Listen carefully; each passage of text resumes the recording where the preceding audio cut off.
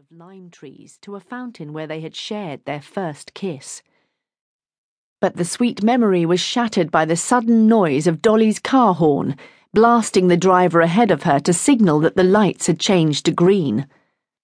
After making good progress along St. Peter's Place and onto busy Rhymes Way, the flow of traffic began inevitably to slow, as cars headed into the shopping centre.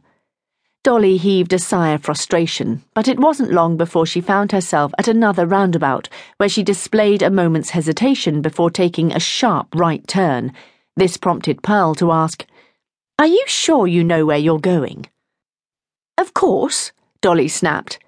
"But grab the map there in the glove box. We might need it before long." Dolly steadfastly refused to take instructions from the sat-nav Pearl had bought her, insisting on the use of old road maps instead, and the services of Pearl as navigator, though that onerous role sometimes also fell to grandson Charlie. Ahead stretched Wincheap, the road which gave its name to Canterbury's southwest suburb, and which ran for almost a mile from the city wall to the parish of Thannington without.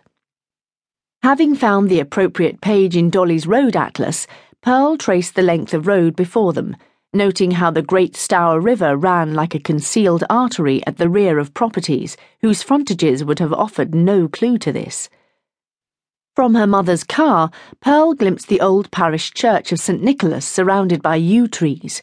One in particular was reputedly more than 900 years old, its great age serving as a reminder that yews had been planted in churchyards as signs of everlasting life. Another sign, showing fresh eggs for sale, indicated the way to an old farm at the rear of the church, where sheep and chickens grazed on the riverbanks, seemingly oblivious to the stream of traffic. "We should be approaching another roundabout soon," warned Dolly, "and the old Milton Manor Road is on the left, right? I mean, correct?"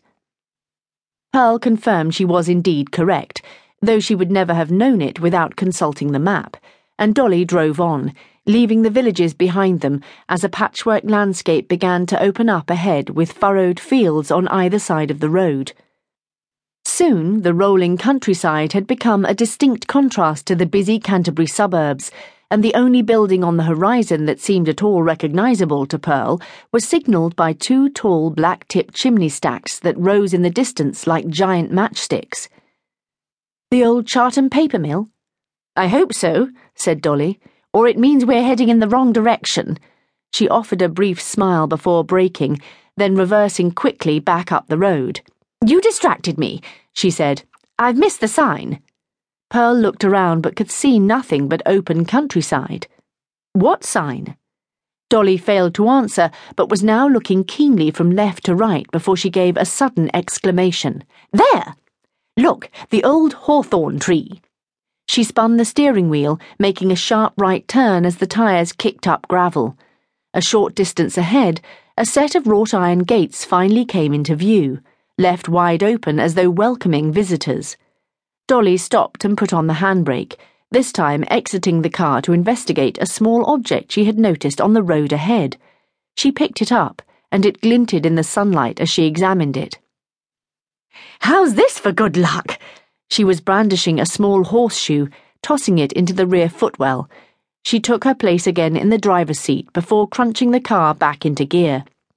Smiling at Pearl, she said, "You know, I have a feeling you and I are about to have a wonderful few days." Then she drove on.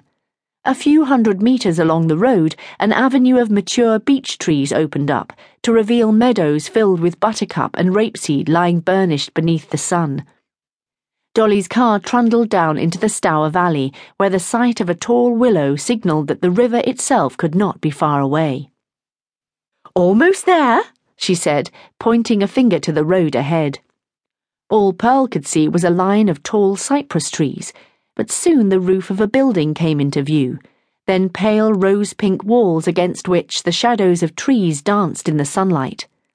A man appeared, dressed in white overalls, standing on the road ahead to flag down Dolly's car.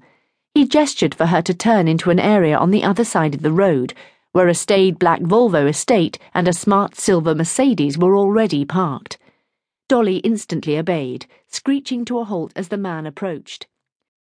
In his late 30s,